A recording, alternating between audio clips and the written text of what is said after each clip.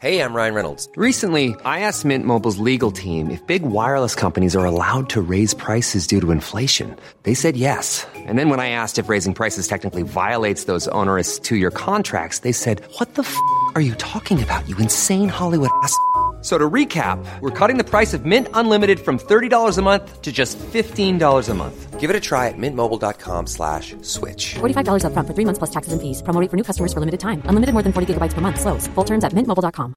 I'm Sandra, and I'm just the professional your small business was looking for. But you didn't hire me because you didn't use LinkedIn Jobs. LinkedIn has professionals you can't find anywhere else, including those who aren't actively looking for a new job, but might be open to the perfect role, like me.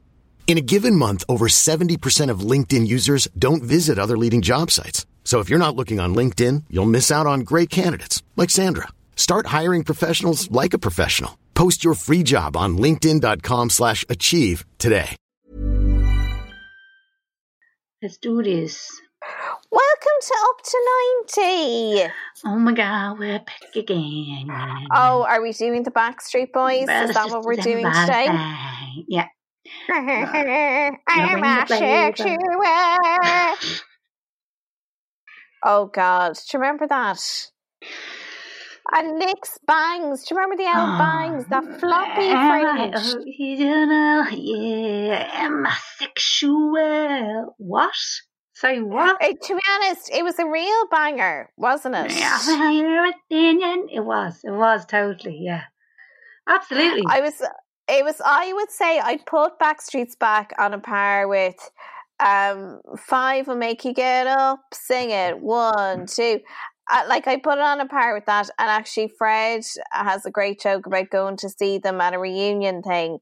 And like the whole thing, like there's only 3 members. And it's like 1, 2, 3. And just a bit of shoulder action. You're like, surely somebody could sing 4 or 5. Freaky. All that. Do you know what? One of my favourite pastimes now is to go on YouTube and look at old boy band videos. So NSYNC have some absolute crackers. Their videos in particular. All I ever wanted. No, yeah, They have some great tunes, but the videos, the cheesiness of the videos is off the fucking charts. That's what I like to do at my time. That's just me. I like to look at a bit of old Take That as well.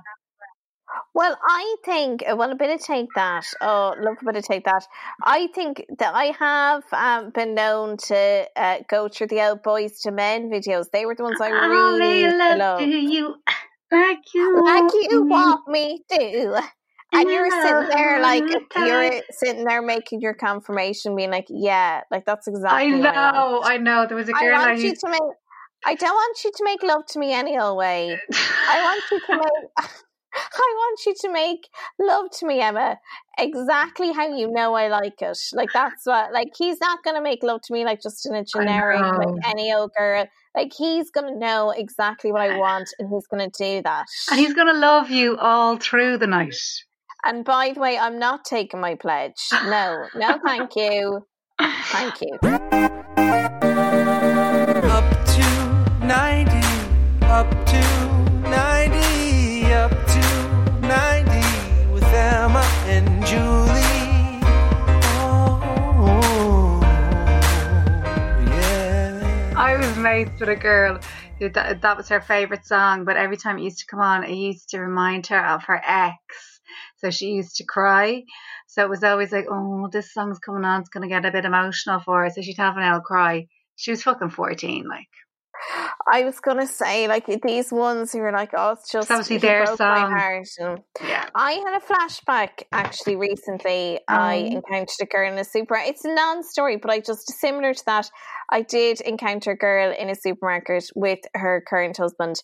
And I did just suddenly have a flashback to when, again, we were like in second year and her bawling, crying over some guy who, by the way, was effectively like, he was so much old. Like, you look back now and like, you're like, oh yeah, so at the time, like we were 14 and he was 20 and we were like, this is completely normal. And I can remember her bawling her eyes out, being like, I thought I was going to marry this man. And we were like, we thought you were going to marry him too. Who the fuck did we think we were? 13 or 14. We thought you were going to marry him too. Like, stop it. I know. There was a lot of that. There was a lot of like, if people were together for like longer than 6 months, you're like, oh my God, they're so getting married.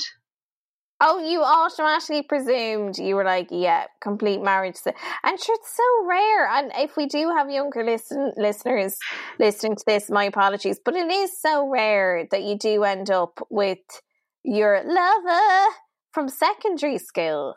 Yeah, it is rare. I do know of it. I know people in my close circle, but yeah, it is unusual. But it's not unusual.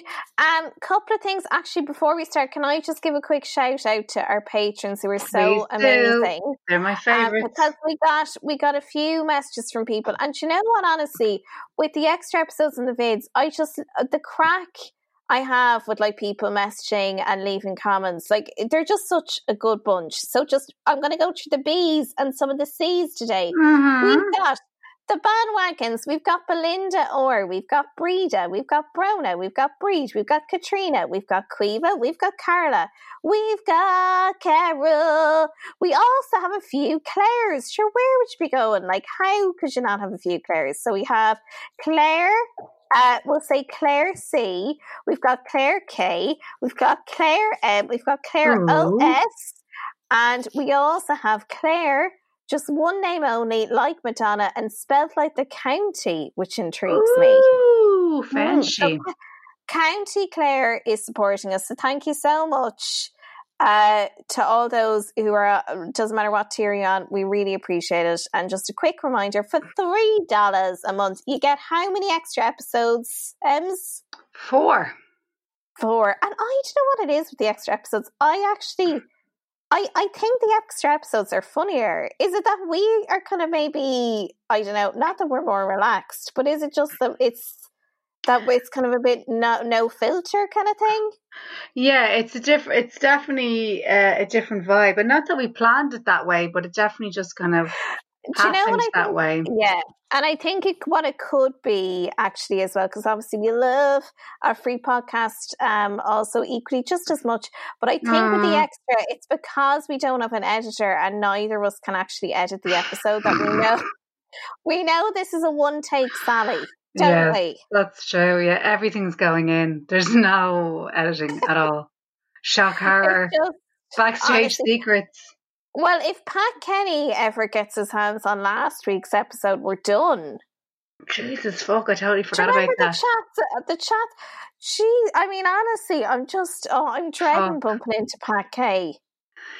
Because I'm kind of like, we can say whatever we want. But like, if we said something really off the charts, like, somebody would just pay oneself €3 to go and find it, wouldn't they? Well, you see, it's not like, we're not like one of these podcasts are like for $20 a month you can access our free podcast club.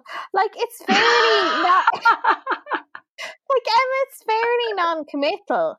$3 a month and you're in. For fuck's sake, I know. You're there, you're writing for, I don't know, extra.ie, cost.ie, your pen is in hand. You're like, here's my article. Like, this is, this is great. I know. So now, yeah, look, it's all there. And do you know what? I think it was a loving discussion of Pat, ultimately.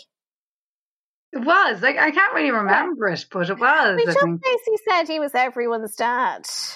And went through the reasons why. Yeah. I think we said we thought he was safe, wasn't it? Is that? I actually can't remember. Was that kind of what we ended up? Do you know what? It's actually very funny because we said. No, because you know what it was, and it's so timely now at the moment with everything's going on, but we were saying the fact that Pat is liable to let something mad come out, you nearly trust him more. That's exactly what we were saying. Because he's less guarded sometimes. Yeah, he's not guarded, and then we went through the various instances where Pat wasn't guarded, and I talked about how I listened to him last week, and the person who was a very annoying guest, you remember he kind of cut him off, and then he was fumbling with the keyboard, and like he's like, we're just going to go to a song. It's all stuff your dad would do, but I think actually you're right, Emma, that was ultimately it. We were saying, yeah, like he's no filter, but Pat's okay. Yeah, I thought that's what it was. A bit of harmless flagging, but that was the main thing. Look, if you're not slagging on a podcast, if I'm not slagging it, I don't care about you. Fact. I was that's what I tell my counsellor every week. I'm like, if she wouldn't slag me, if she doesn't love me, she only slags because she cares. I was in the hospital this morning getting an L scan, and hilariously, so anyway, they do the whole thing. They're like, oh, look at the lovely long fingers. It's going to be a piano player. And you're like, oh God, that's lovely now, because actually my partner plays the piano. So that's, oh, baby's very long. And I was like, oh God, that's fab now, because my partner is very, very tall. So like, obviously the baby's going to be tall. And then I was like, oh, can you tell the weight of the baby? So she then went and she did a few calculations, and she's like, that can't be right. And straight away you're like, oh my God, fuck me. So bearing in mind, we've 3 months to go. I know this seems like the longest pregnancy ever. Yeah. We do have 3 full months to go. Because obviously pregnancy is actually 10 months. Like they sell you on the lie. And she turns to me and says, so at the moment, she's like, I presume they told you in the Coombe that it's a very big baby. And I was like, I don't think it was very big, like at the last scan. Obviously, the last scan in the Coombe was ages ago, by the way. Right, yeah. And then she was like, oh, Christ, I was like, it's a big baby. And she was like, it's a very big baby. So the baby is over 4 pounds at the moment, with 3 months to go. Christ, Judy. So essentially, like the baby's going to come out, and like, you know, people will come to the house and they'll be like, I'm here to see the baby, and the baby will be like, I'm the baby. Like the baby is ginormous. Sorry, Judy, I'm actually just sitting here in shock. Like, it was nice knowing you. Best of luck. Best of luck. It goes at saying the hypnobirthing is done. Like, forget breathing the baby out of me. Like, I wanted an epidural just hearing this. I was like, no. Well, you know what? Wait and see, because all joking aside, it all depends on the size of that noggin. Yeah, it's all. Now, and if the baby's long, that's good if the baby's long, because it means that the weight just slither out. But the weight is distributed. If it was a short baby and it weighed that much, I'd be like, it's game over. And it all depends on the head. The rest was actually, there's very little pushing involved. The cranium looks quite sizable. It does. You do have. We're in the same club. We both have giant heads, so yeah, we have huge heads. Physically speaking, of course, ego's at the door. But look, the moral of the story is, like, if you're having a baby with Fred Cook, it's just going to be huge. So I was like, maybe the baby will like stop. You know, it'll kind of slow down. Like this was just a little growth spurt, and the lady was just like shaking her head. She's like, no, like babies don't work like that. And then I had to laugh. Because then I was like, I had said when I went in, really want to try the hypnobirthing, and she was like, yeah, like we'll just see how we go. And actually in the car on the way in, Fred had said, which I think is a lovely idea, but it was kind of hysterical coming from Fred, they suggest getting a picture of a flower to put somewhere in your house to remind you like that your vagina is essentially a flower and the petals are going to unfold and it's all going to be fine. And then you hear the size of the baby and you're like, forget the fucking flower, okay? We're not going to print out pictures of the flower.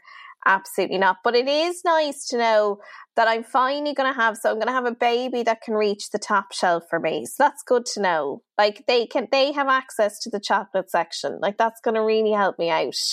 Well, do you know what? Bedtime story. The hypnobirth, no matter what happens, the bits that you've gotten from that will be helpful, regardless. You know, I'm only saying this to even for the trip to the hospital. You know what I mean? Like, so these things are always useful. Yeah, no, And I'm only being a bit facetious. Like, I think the no, but like, hypnobirthing is great and all that, but no, you in know, fairness, if you find out that you're having a big old baba, it makes an already daunting task just seem that little bit more daunting. well, we'll see. I mean, they do say it goes up by £0.5 a week. So I was doing the maths and I was like, okay, it'd be a bit over £10. But sure, look, I mean, Yeah. that's not, you know, like you hear of £10 babies all the time. I mean, my vagina is clenching, needless to say, at the thought. But the baby probably is quite long because Fred is like a tall person. Like, you've seen the size of me and Shane, and both Tommy and Joe were 8'3". God, that's a big size, Emma. Do you know, Is like, it? Yeah, that is big. yeah, well, I suppose, like, it's not like Shane would be a tall man and I'm certainly not a tall woman. And neither one of us, it's not like Shane is, like, broad or anything. Do you know what I mean? So I suppose it is kind of, I don't know. Expert could tell me now. But it's not they're not small babies anyway for the size of the two parents. Very, you know what I mean? very So, substantial babies. Sure, yeah. Who's you'd be to say? This is it. Sure, who knows? Like, you know, I don't know if it makes that much difference when it comes to D-Day anyway. Do you know that kind of way? No. Like, but I know what you mean. When you find that out, you're like, Jesus fucking hell! Like, what am I carrying? You know. It was funny. It's just when it's like, this must be wrong, and you're like, but how is it that? I thought they were going to say like £2.5. I was like, but there's 3 months to go. But anyway, look, it was very funny. And then rounding off, stopped in the shop. Fred was eyeing up the pre-made fajitas. Like, sorry, if you don't have the time to make your own fajitas, you need to have a chat with yourself. Did you get Barack one? Obama at that, no, because I was like, come on now, Fred, surely we can find the time to make actual fajitas. I mean, even Barack Obama at the height of his presidency, I'm sure had time to whip up an El fajita for dinner. I'd say so, yeah. Pre-made fajitas, Emma. If I was going to get something, I'd be 100% in or out. I'm either getting like proper takeaway or I'm just making it myself. Do you know what I mean? Yeah. Well, otherwise, what's the point? What's the point? Yeah. Unless I was fucking like about to eat my own arm, but no. Sometimes you got to save it. You got to save it and just have the food at home. You know? Yeah, no, I just think I think you need to have a chat with yourself if you don't know Is it a great as well about the hairdressers reopening, Emma? End of the month. Oh, well, goodness me. Will I tell you what I did? Go for it. I cut all my hair off. No, you did not. I did too. I got my mum to cut it last night. How did you get on? Are you happy with it? No.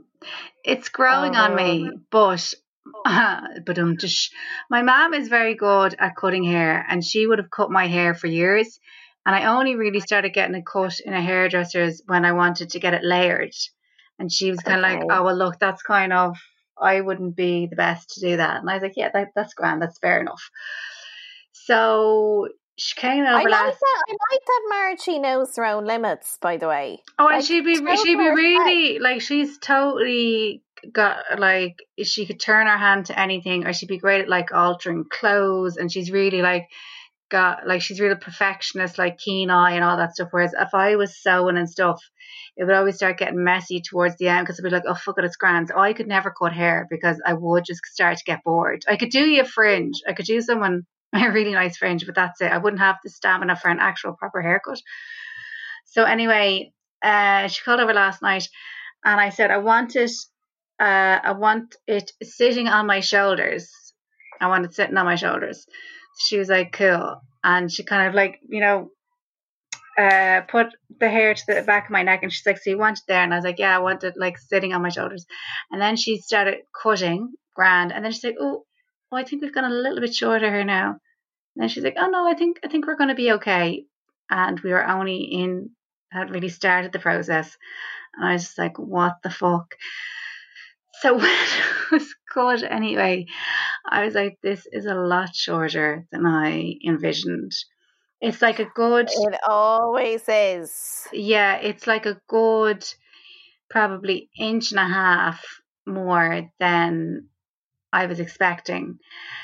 Now, in fairness to Margie, and I did say this to somebody today, now I didn't cry or anything, but I was just like, oh, no. And you know that you just can't hide it. I was just like, no. I was like, no, it's not your fault. I was like, I just don't know if I'm feeling it like at all. But having said that, I did get my period today. And then... Okay, so thank God you're not pregnant. That was my initial thought when I heard about Margie cutting it too short. I was like, oh my God, she's going to fucking say she's pregnant. And she knows it's my thing. I got the period, so that released some of the emotions, I think, within, or some of the sensitivities. And it's you know, I'm liking it a bit more as the day goes on. And my hair does grow very quickly, but I think it was just such a big your hair change. grows, of course. I was just like, what the fuck? But in fairness, I did wash it this morning, and I was like, oh, this is a bit of a fucking luxury.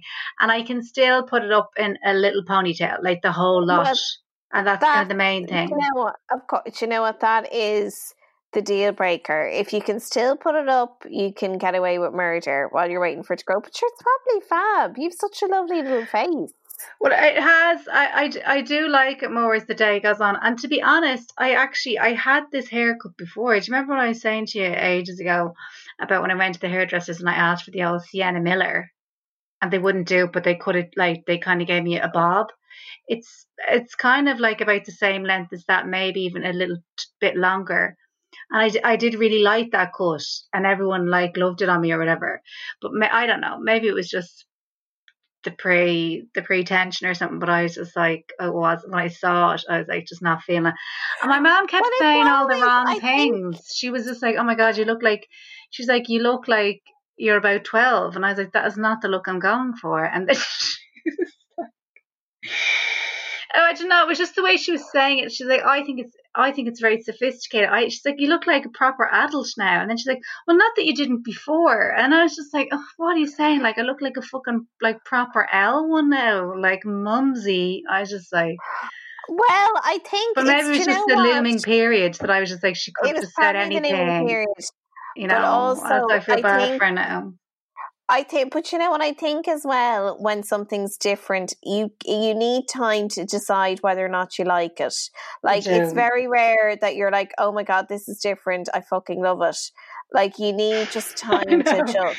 And I suppose who leaves the hairdressers and is just like 100% buzzed about what's just happened? Never. I mean, when I did my hairdressing sketch video the last week, and it is that thing of you go in for a trim and they're like, I'm going to have to, do a colour conditioner, leave-in conditioner. I'm going to have to do double penetration conditioner. This is going to come to $350. How does that make you feel? Like, you're powerless. Like, they've poured out the products. Like, you're like, okay, grand. And you know you're going to hate it. That's always the thing. Like, I never go in with hope. I know it's going to be awful. So it's not even like I'm leaving disappointed. Like, disappointed would suggest that you expected something good initially. I know, yeah. Like, I am leaving and my fears have been confirmed. Like, I hate my face. My face is now exposed. The hair is fucked. Like, it's generally... And you see, they always do a thing with me because my hair is so curly that they'll straighten and they'll be like, look, see, it's not that short. And I'm like, I have curly hair. So then you go home and it is like fucking Annie. Like, you wash it and it just puffs up. Which, again, can look great on some people, but... it's just a big change always. It's just really hard. So you just, I'm sure, look absolutely fab, but need maybe a bit of time to adjust. But you know what as well? I wanted to cut my hair for ages, and my long hair was just like really pissing me off. You know, when you get to the point with your hair where you're just like, you can hardly look at it anymore. You're just like, would you ever fuck off? So, like, it's totally what I wanted. It's just a little bit shorter. But, like, that was always going to be, even if I went to the hairdresser, that was what was going to happen. I was going to end up with hair a bit shorter. It's the bit where they show you, is that okay? About an inch? And you're like, yeah. And then they just cut straight from the root. You're like, that's not what we agreed. Like, you just showed me a split end. I know. And now you've cut it up to my ear. But look, I'm delighted that the hairdressers are opening up again because I bumped into I bumped into my buddy Nuala, who's a hairdresser in Dingle, Oh, and yes. she's great. And she kindly squeezed me in for the second week of July. So I'm utterly to Lyra.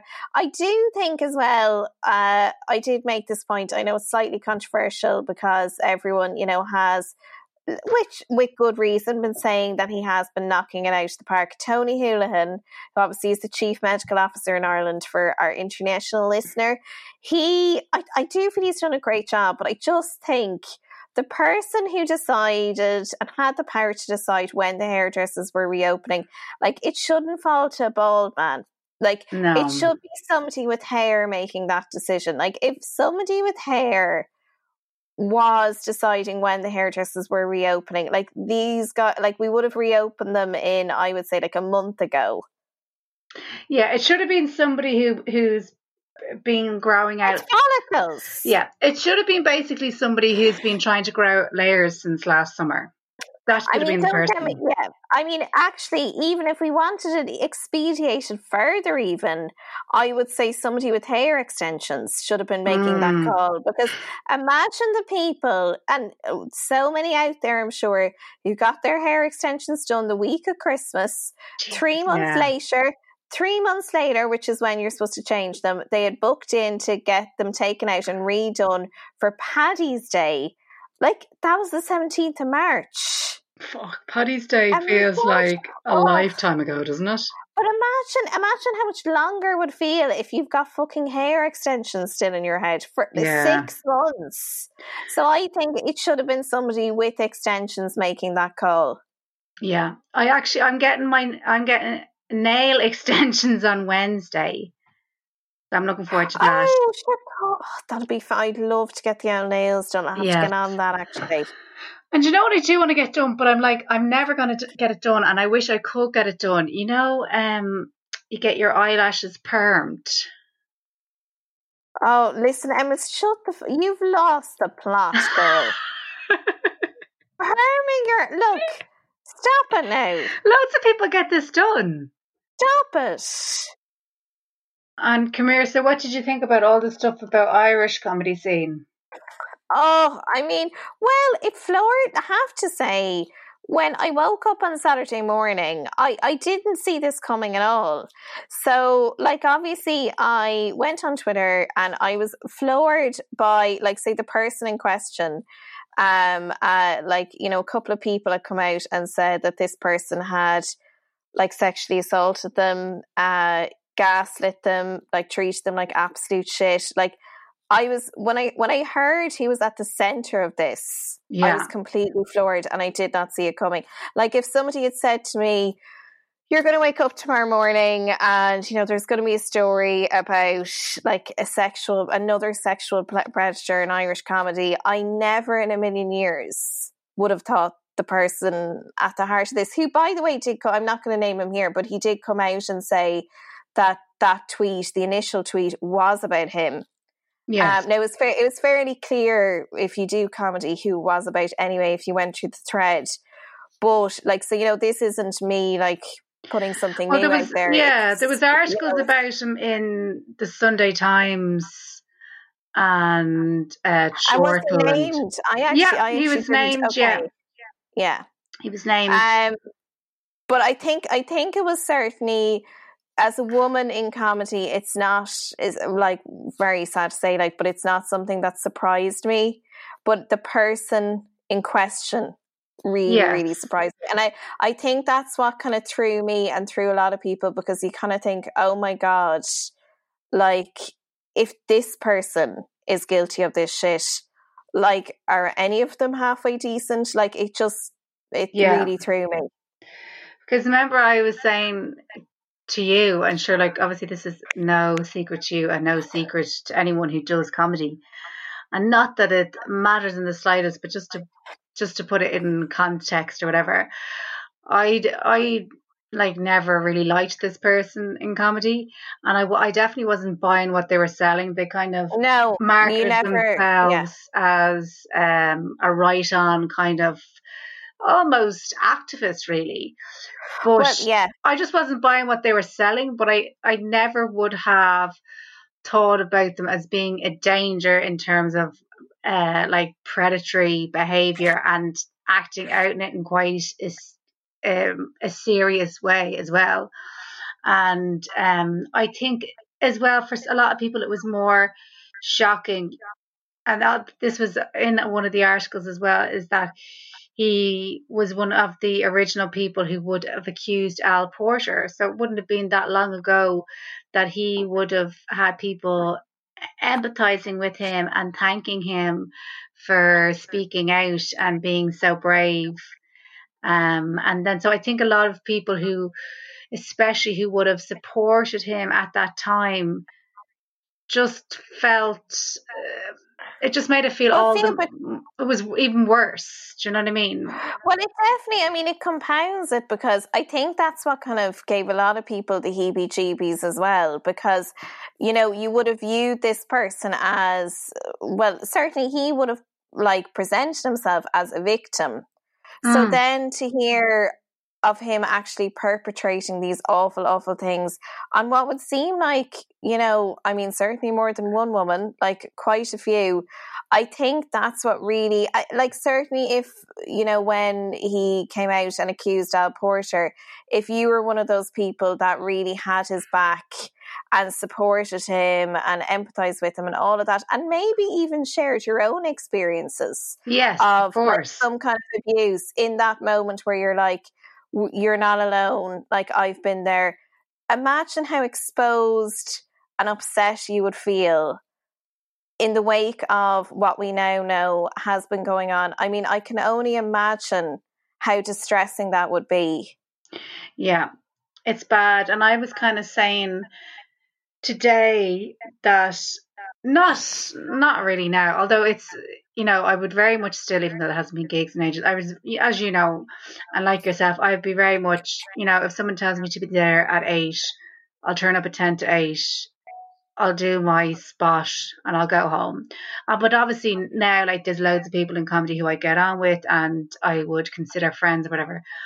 But like when I started out, you defo learn quite quickly to just focus on your jokes and just kind of be nice to everyone and chat, you know, and chat to people. But in terms of like, you know, people saying maybe what you would see as distasteful jokes or whatever, you just kind of like roll your eyes and look at your notebook and kind of get on with it.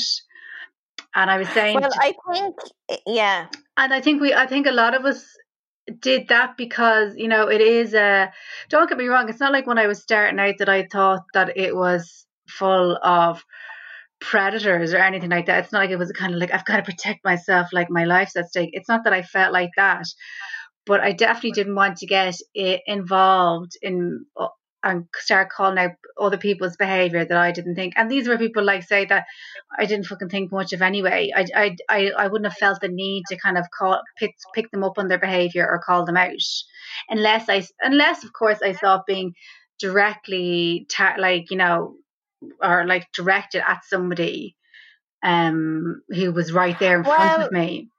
I think it's a vortex comedy. Like, you know, as in if you can easily get caught up in, as you say, there's an awful lot of comedians who, and certainly like you and I now would be sitting there, you're listening to comedians make really distasteful, sexist, disgusting, misogynistic jokes. And, you know, you do sometimes think, oh, I could pull them up on that. But generally, I would just, again, like, as you say, like, just have a scribble on my notebook and say, look, I mean, there's probably no point even going there with that person. Like, I'm not going to lower myself to get into a discussion as to why his joke is offensive. And I feel like maybe you should be doing that. But that's what I said. I said, like, that's kind of what I feel I need to do now, so that if I do hear conversations, or like, even, you know, the great thing of there'd be a lot of silent bullying going on.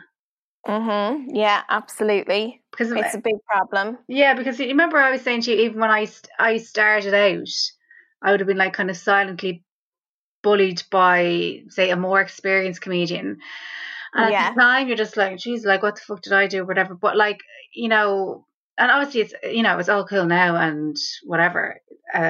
It's old news. But looking back at it now, I can totally understand why she went about things like that with me, because she was kind of a product of the environment that she'd already been in, where we're all pitted against each other. So you're made for a lot of people, automatically when a new female comes on the scene, a new female comedian, you think that this now is competition. But like, if there's in this kind of thing, well, if there's going to be a place for her, that means that there's not going to be a place for me. And it's totally natural to feel like that, because a lot of the time it would be a case of there'd be one woman on the bill. So you would be pitted against each other, but it wouldn't be an imaginary thing either.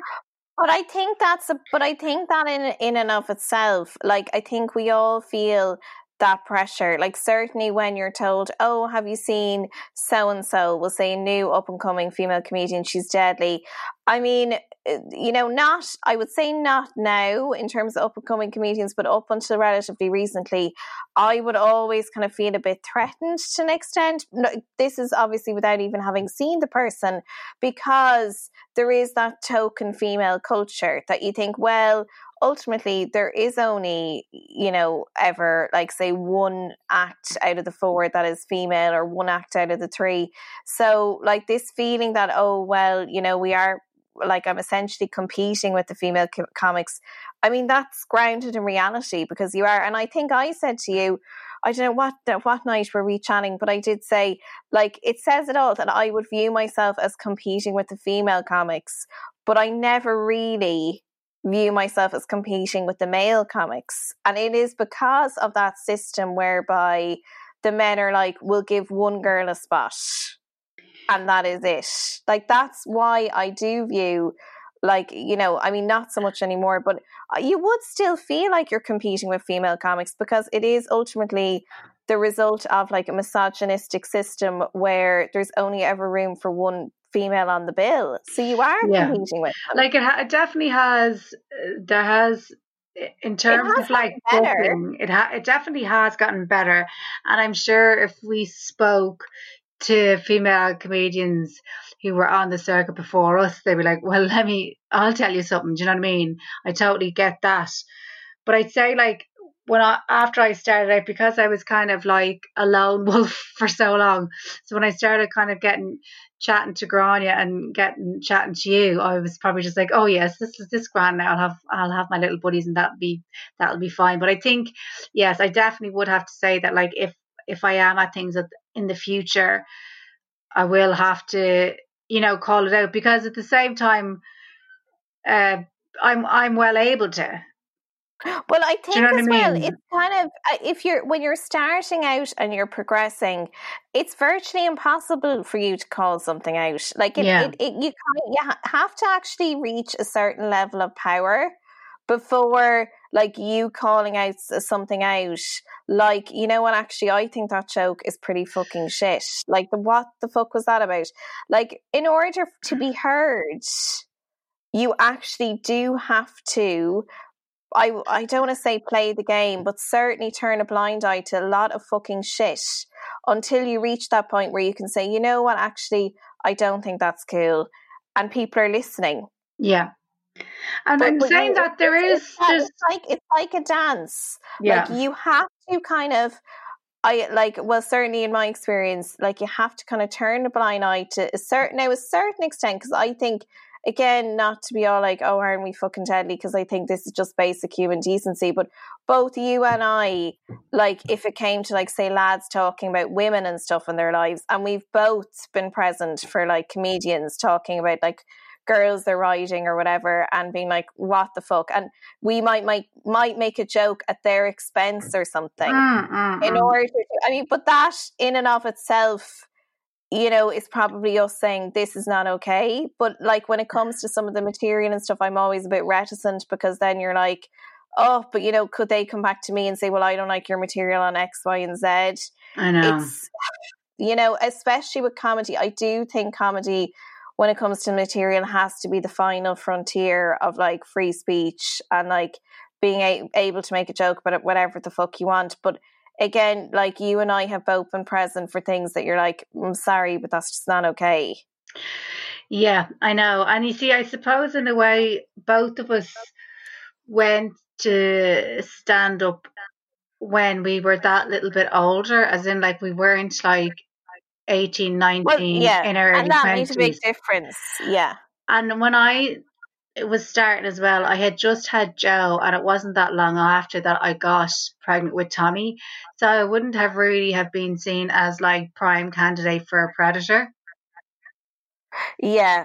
And I think You know what I the mean? age, yeah, and I think the age thing, the Massive fact that we thing. were both a bit older. I mean, like even say with my own experience, like I've had like horrific experiences with men in my life, like utterly traumatizing experiences. Have I been sexually abused by somebody in the comedy sector? I can categorically say like absolutely not. I would say Yes. even in terms of sexual harassment, you know, I did have like one person when I was looking to get a gig who was really persistent in asking me like for a drink and blah, blah, blah. That lasted a couple of days. But other than that, I can honestly say I haven't been sexually harassed in comedy. That's Yes. not, you know, I think you were probably the same. Yeah. And even But that person has now even been weeded out. There would just be, I suppose, there would have been like maybe the best way to phrase it from our experience is that there would have been just kind of undertones there of stuff that kind of like it shouldn't really be, you know, there was hints say of people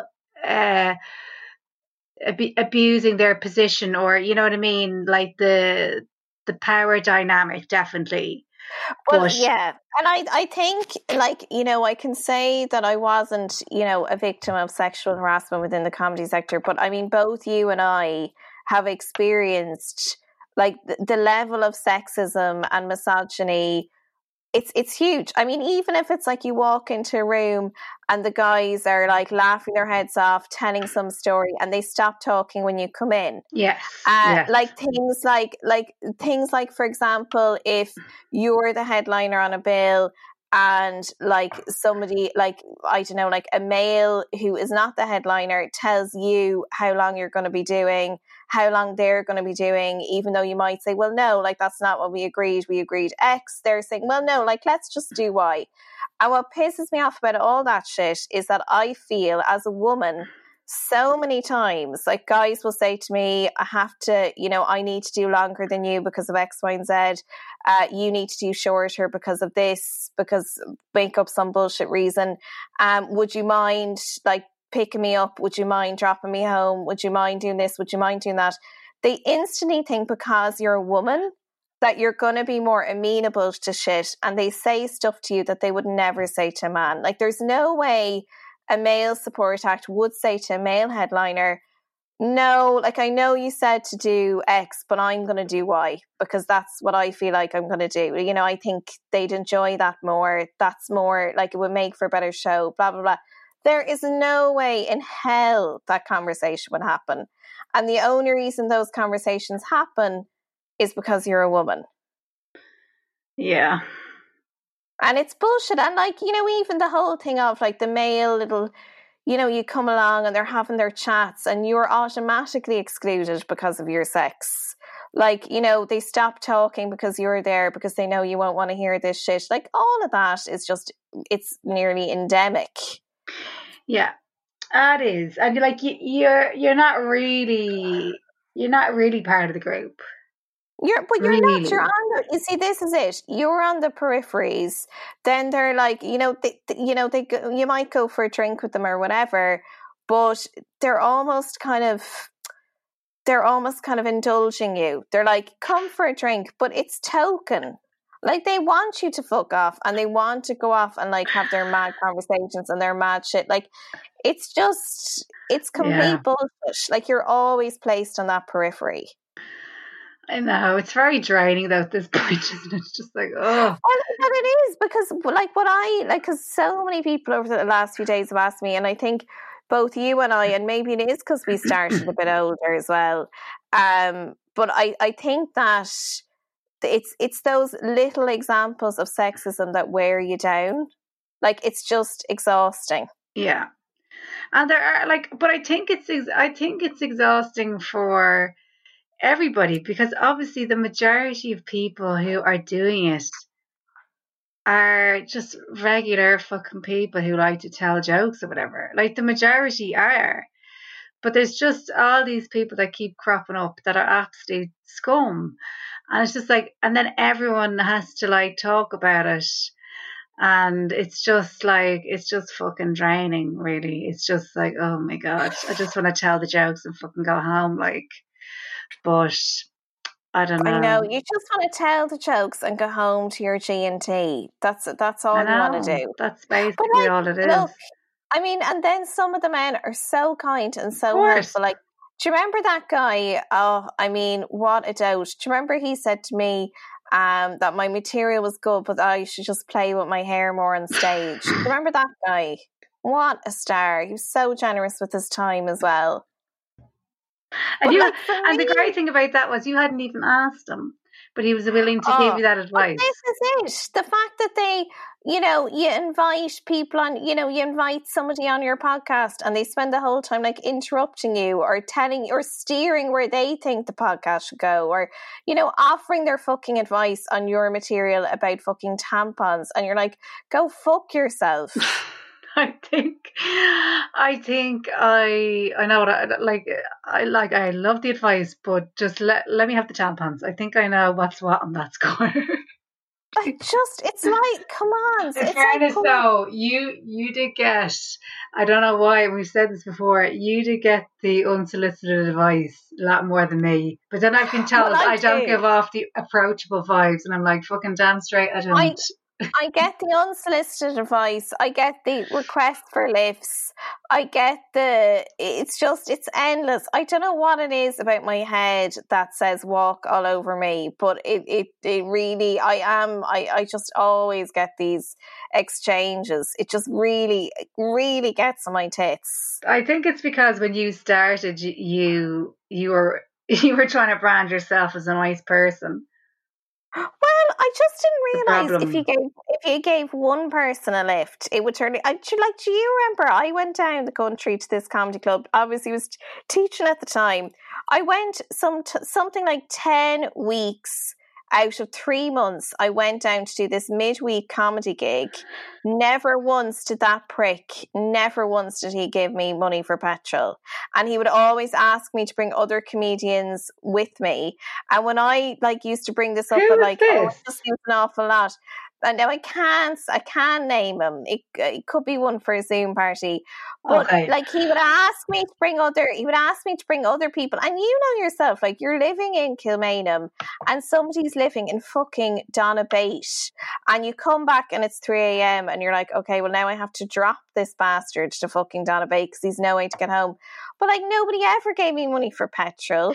Like, when it's even that thing of putting you in the position of being in the car. Even the thing, the safety thing of putting it on you that you have to be in your car now with somebody that you don't know late at night driving across the country. It's just ridiculous, even from a safety point of view.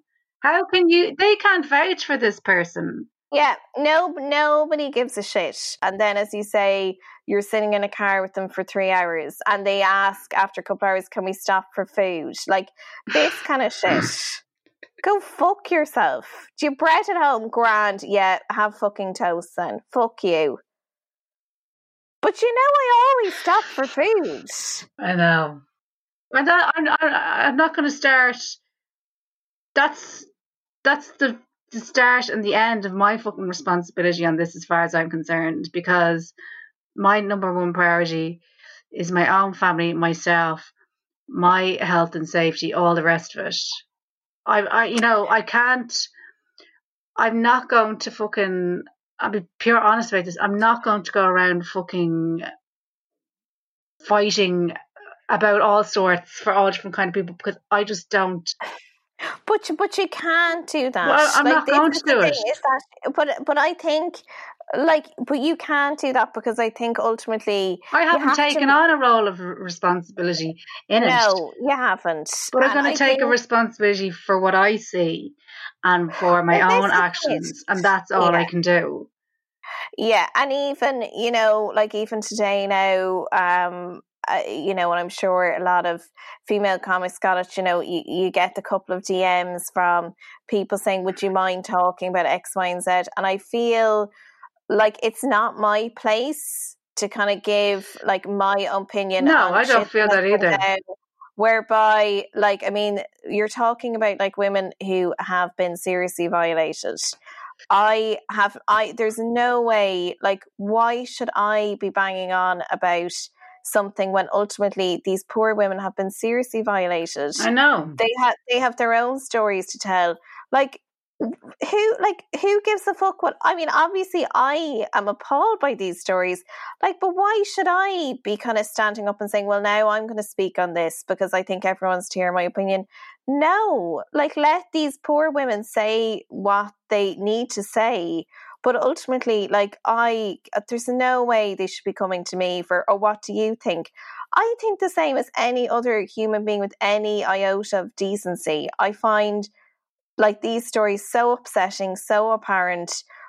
If I see something happening, it's up to you. You have a responsibility in that moment to tackle it, to do something, whether it's a conversation, a comment made, anything like that. Yes, it's the little behaviours.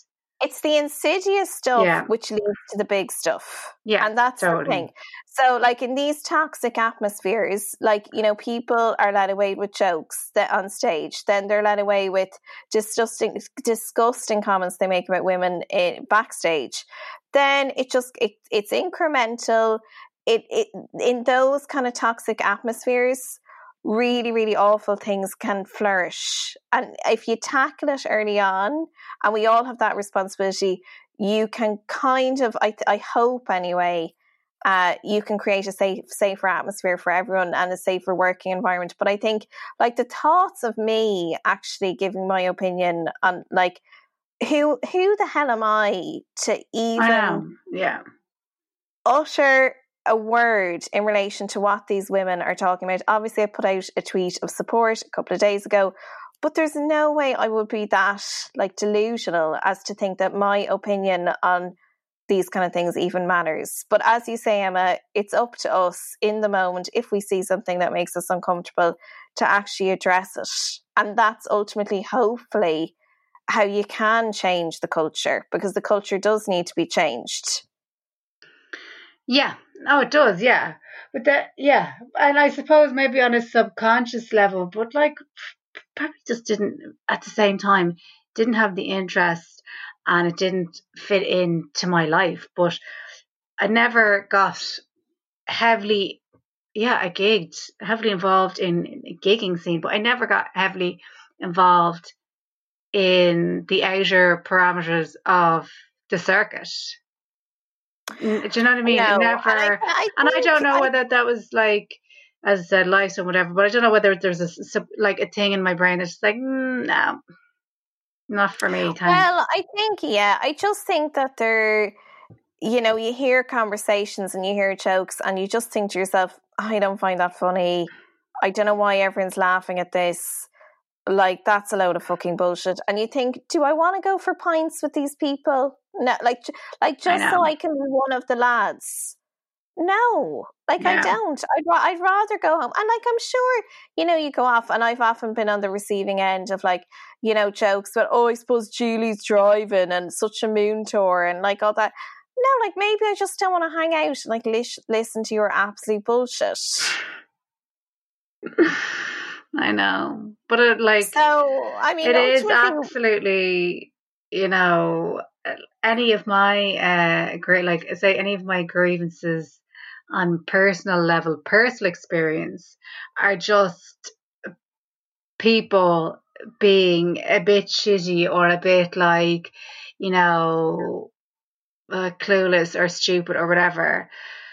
But in terms of like what women were coming out with, speaking up about their stories over the weekend is just off the fucking charts. Because I feel like, and even though it Yeah. shouldn't, I feel like many of my experiences are in no way different to what any other person would probably experience in some of their workplaces. I don't think they're mean, I unique. don't- Yeah, well, I think in any industry, like this is such an obvious thing to say, but like I think we'd all agree in any industry, if a woman is getting some kind of a promotion or some kind of a leg up, they always have to be that bit better than the man standing beside them. And I'm sorry, I don't care what the industry is, that is a fact still. Like it's just the truth. They always have to be that bit better than a man. Like that is, I mean, it's not exclusive to comedy at all. And I think like this weekend I had a big, well, I wouldn't say a big, but I did have something kind of typed up, a bit of a paragraph about just like the broader issue of misogyny in comedy. And I was like, there's no way I'm going to put that up because it's just kind of making this about me.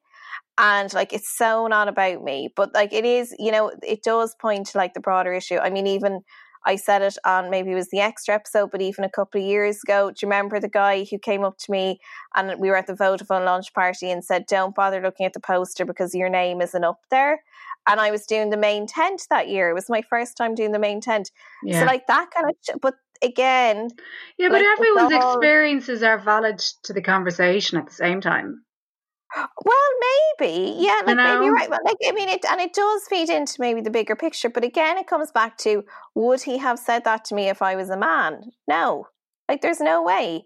So it does, and like my Twitter meltdown in January, there were a few, there was a few different factors kind of at play there. But I don't want to scapegoat like myself or other issues that were going on. But like a lot of it actually was to do with men.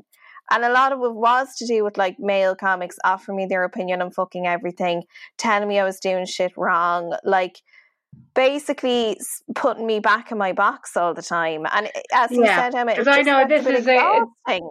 Yeah, because I know like from so obviously like we talk loads and we talk about other stuff, we would talk about comedy loads, but I know that has been something that has been slowly chipping away at you probably for the last 2 years. Yeah. And even though you would have, you're a human being, you would have women in comedy or who are involved in comedy or whatever that you wouldn't be the biggest fans of, or you wouldn't call them mates, but it wouldn't be the same sort of comments and tone. It's a different beast. It would be a different thing. It would just be that there's another person.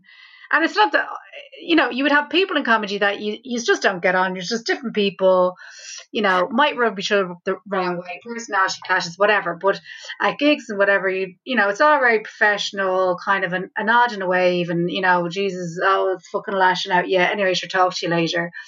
But it seems that what you've been saying to me for the last 2 years is there's just been kind of a slow kind of Chinese water torture thing of almost the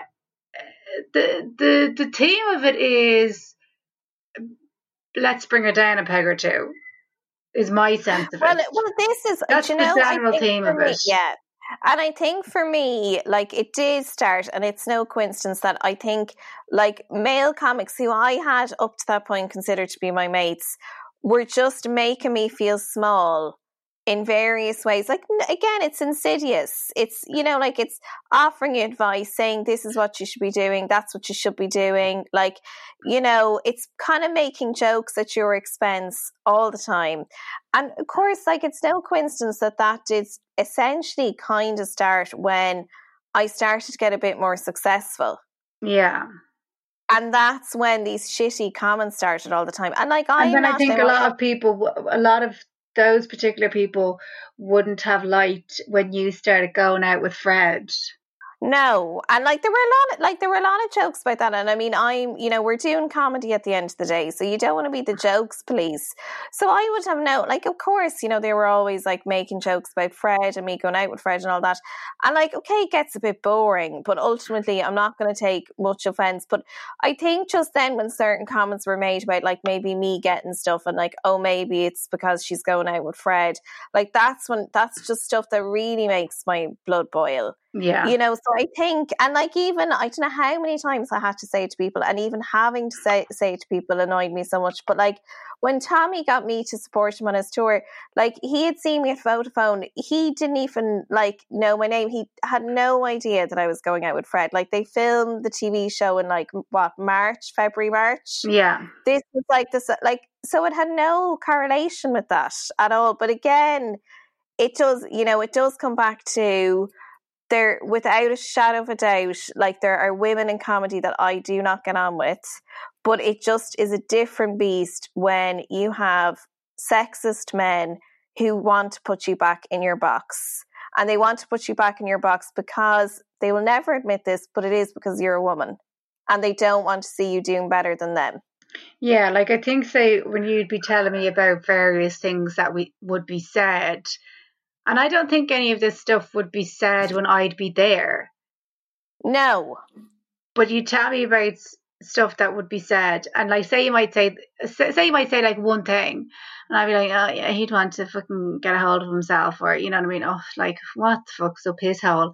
But so it all sounds like kind of like stuff that's kind of about like, oh, the way everyone's joking, all slagging each other off or whatever, but then somebody chose in a comment and you're like, Jesus, that was unnecessary. So that's the way it would be like, Jesus, that was fucking unnecessary. But then when you start to kind of add the things up, and there's kind of various comments from the same, and like small pool, we should say anyway as well, like small pool of the same people that would be constantly just throwing in little comments to you all the time. When you start to kind of look at them all and you add them up, it's like, oh, that is not good. But if it's not the kind of thing where if you told somebody like one of the comments, you'd be like, oh my God, that's fucking unacceptable or whatever. But when you start to kind of like say it all and then this and then this and then this and then this, it's like, right, well, that's pretty much fucking every time they see it, they're kind of going out of their way to say something fucking smart to put you back in your box. And the sad thing is, if you had, because I mean, maybe like when I started out, like they would have been like ahead of me in the game, and I'm not saying in any way like I'm ahead of them now, like, maybe we're at the same level or whatever, but they were quite happy to be nice to you when they viewed it as such that you were beneath them. But then when you start getting shit, like that's when these little comments start. And you know what, Emma? I'd say half the time, like even true, some of them could be listening to this podcast and they mightn't even recognize like the effect of like one little comment here and there. But when it's obviously cumulative as well. So you're kind of getting this from a few different male comics. They wouldn't even probably recognize that they are guilty of these behaviors. Yeah. That they actually are, because they, do not want to accept. And even with the whole conversation now, like say with Black Lives Matter, one thing I think which is really great is like it's kind of forced us all to look at our own prejudices and recognize that everyone has prejudices, and to ultimately just look at yourself to seek to do better. But it's kind of like that with sexism as well. Like people are so slow to admit, yeah, I'm a sexist. Yeah. Even though, like, no more than with racism, like on some level, they're probably aware I do actually have those kind of prejudices within me, but it's just actually starting a conversation about it. But people are so slow to actually recognize, yeah, like I actually am pissed off because she's a woman and she's getting shit. Like, who's going to actually own up to that? Yeah, I know. Well, I know exactly what you mean. Sure, like even like the fact that, say, with all this stuff over the weekend, the only thing that I can do is look at, okay, well, what part do I play in this? Yeah. Do you know, because that's the only thing I can actually control. And I cannot control other people's behaviour, But even if you are, and you're confident in the belief or whatever that, inverted commas, you're one of the good guys or whatever, you still can look at where your role is in all of it anyway, no matter how big or small. Yeah, but that's it. That that was the conversation I recently with Black Lives Matter as well. I think it did kind of force us all to look at our roles within these things and not to just cop out and say, well, I'm not like that. I'm not prejudiced. And you need to really sit down and say, well, is that true?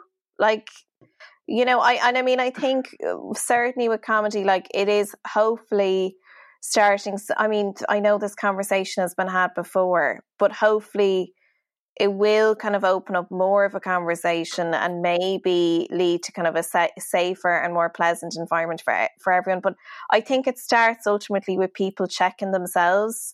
And the scary thing is admitting to yourself, actually, I have laughed along with those fucking disgusting, Joe Rogan style jokes. I have been a dickhead to women in the industry and beyond. It's hard to do that, but you can't, change isn't going to happen until they recognize I actually am a sexist and I have contributed to this to some degree.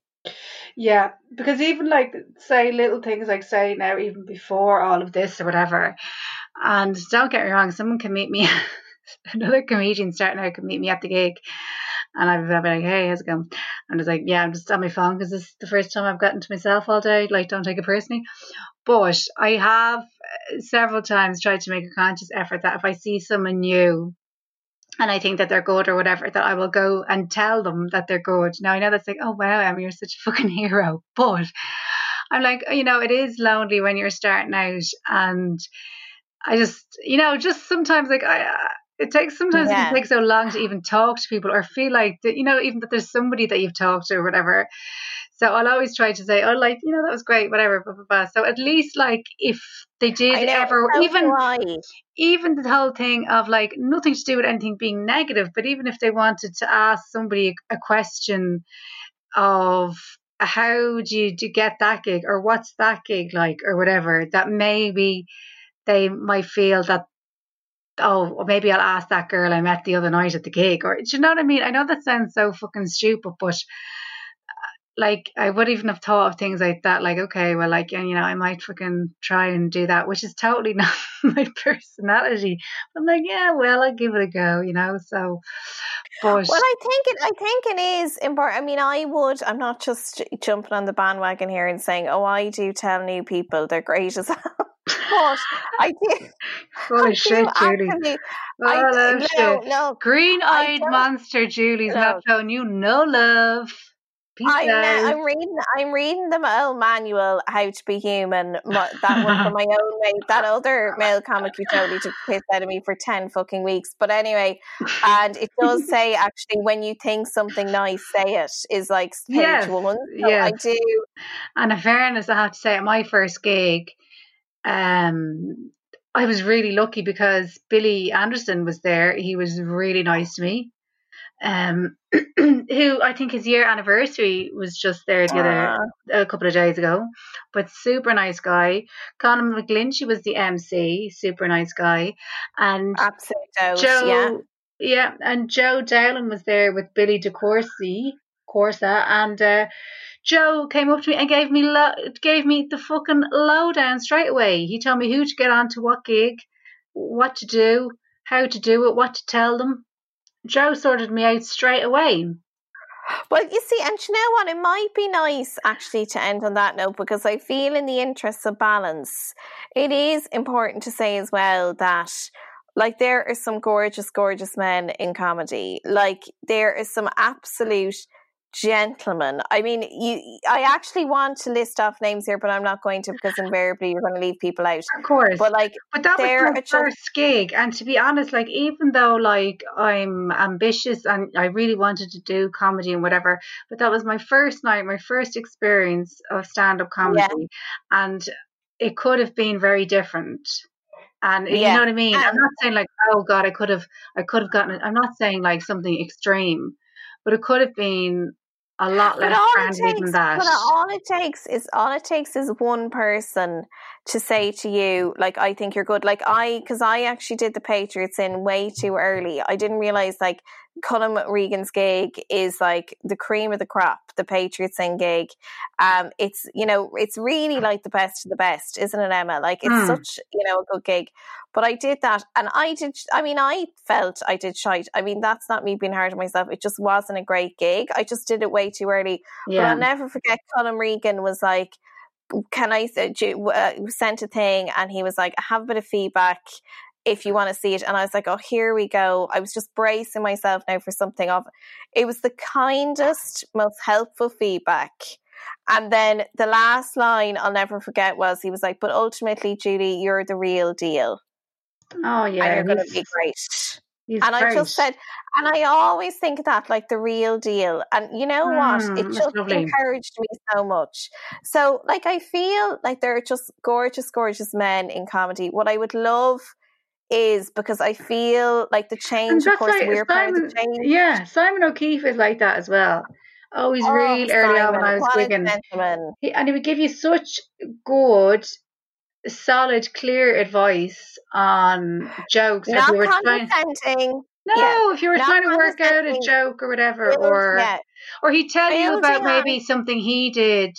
He'd be quite open about, like, if he was trying something that wasn't working, or you know, that kind of way. So it wouldn't, even though like he'd be ahead of you in the game, it would just be like a sharing thing. Do you know what I mean? Like Simon is a wonderful example of somebody who is really generous of spirit. And like when he's giving you advice, it's not coming from a place of, I know better than you. No. It's genuinely like trying to work through it, and it's scaffolding, it's building on what you have.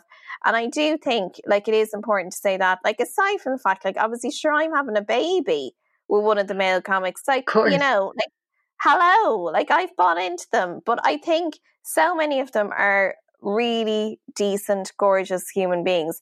And I think, you know, the ones that need to change, there are a lot of them. Certainly we're part of the change, but I think it has to start with a lot of men in comedy. I'm not talking about like the obvious ones who have like been outed over the weekend as guilty of the most heinous crimes like ever, but I'm talking about like men in general actually saying to themselves, what can I do to make this better for women in comedy? Yeah. Because I think it's actually boils down to, like, I think we talked about it, you know, as well, but like every promoter, everyone running a club should be coming out saying, what can I do? Yeah. And it'll just be a better, more enjoyable experience for everyone. Well, I think because we're past the point now where, you know, everyone's saying, isn't this awful? How did this happen? This is so toxic. This is just so wrong. Yes. What are we going to do about changing it? Like, it has to start with it, like just ordinary comics. It like examining their own behaviors, examining, why did I say that to her when I wouldn't say it to him? Yes. Why do I have an issue with her headlining this gig and I just have like an open spot or whatever? Like, ask yourself those really tough questions. You probably don't want to hear the answers, but you have to listen to the answers in order for this to change. I think you should just phone your man, Julie, and just say that. I think it's getting out of control now. I think it's... Oh, look. I just have these visions of you. You've just given birth to your 12-pound baby, but it was a breed. Oh, everything's fantastic. You feel like a new woman, okay? You're glowing. You're just like, oh my God, this is the most beautiful experience of my life. You're full of confidence and love, and you're feeling empowered, and you're cradling your new baby. And you're like, did I ever tell you about those gigs I did? No, do you know what's going to happen is that I'm going to go into my phone, I'm going to get a notification for Rent-A-Comic, which, by the way, can we just burn Rent-A-Comic down? And your man will be like, hey, like, does anyone want to, like, is anyone available to drive, blah, blah, blah, blah, DM me, and I'm just going to forget about the baby. The baby's going to fall to the ground, and I'm just going to, like, shake my fists in the air. And I still won't name him, but I will. You know I will one of the days. I just think so many of them get on my tits. It's terrible.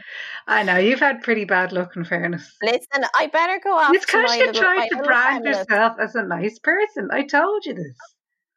Well, you need a rebrand after the baby now.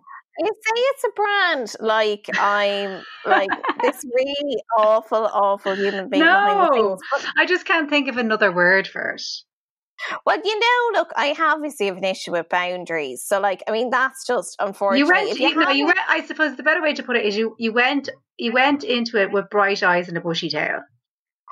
Something was bushy, not the tail, but there was definitely a bit of bush going on back in the day. But like, it's just, look, the lesson learned is, you know, if you have an issue with boundaries and you also have a driving license and access to a car in comedy, you're gonna have issues. Okay, you need to be a little bit more robust. Yeah. It's going to be a rocky start. I'm gonna have to go out to poor Fred now. He's like there's a lot of talk about sexism, misogyny in this house at the moment. Yeah, and Fred is absorbing it all. Bless him. And yeah, we've actually had some really interesting chats about this over the weekend. Yes, but yeah, look, that's our advice, isn't it, Emma? That I think, especially if you're a male comic, obviously as a female comic as well, ask yourself what you can do. But I think if you're a male comic listening to this, you need to really ask yourself, how have I contributed to this problem? Yeah, and it's, you know, comedy is all about like, oh, you know, you get stuck in that thing of the next gig and the whatever. But I think sometimes you do need to kind of step back and just look at the bigger picture. Yeah, because otherwise, you can't honestly, get sucked into it, like, you know. It's a vortex. Yeah. It's a vortex. Like, I think that's really, really important to have stuff as well outside of comedy, because there's a lot of shit and you need to mind yourself. And one final thing I would say before we go is do not take advice from me. I change my mind all the time. I know nothing about anything. Look, and my opinions mean nothing. Emma, I listen to sometimes I go back and listen to Up to 90, and to say we contradict ourselves, like, look, our opinions are like the wind, but today that's what our opinion is. That's how I feel. Who knows what it'll be tomorrow? Emma, it's been an absolute pleasure. I've been Julie J. I've been Emma Doran. God bless patrons. This podcast is part of the Head Stuff Podcast Network. Hey, it's Danny Pellegrino from Everything Iconic. Ready to upgrade your style game without blowing your budget? Check out Quince. They've got all the good stuff, shirts and polos, activewear, and fine leather goods, all at 50 to 80% less than other high-end brands. And the best part? They're all about safe, ethical, and responsible manufacturing. Get that luxury vibe without the luxury price tag. Hit up quince.com/upgrade for free shipping and 365-day returns on your next order. That's quince.com/upgrade. Ever catch yourself eating the same flavorless dinner 3 days in a row? Dreaming of something better? Well, HelloFresh is your guilt-free dream come true, baby. It's me, Keke Palmer. Let's wake up those taste buds with hot, juicy pecan-crusted chicken or garlic butter shrimp scampi. Hello Fresh. Stop dreaming of all the delicious possibilities and dig in at HelloFresh.com. Let's get this dinner party started. Imagine the softest sheets you've ever felt. Now imagine them getting even softer over time. That's what you'll feel with Boll & Branch's organic cotton sheets. In a recent customer survey, 96% replied that Boll & Branch sheets get softer with every wash. Start getting your best night's sleep in these sheets that get softer and softer for years to come. Try their sheets with a 30-night guarantee. Plus, get 15% off your first order at bollandbranch.com. Code BUTTERY. Exclusions apply. See site for details.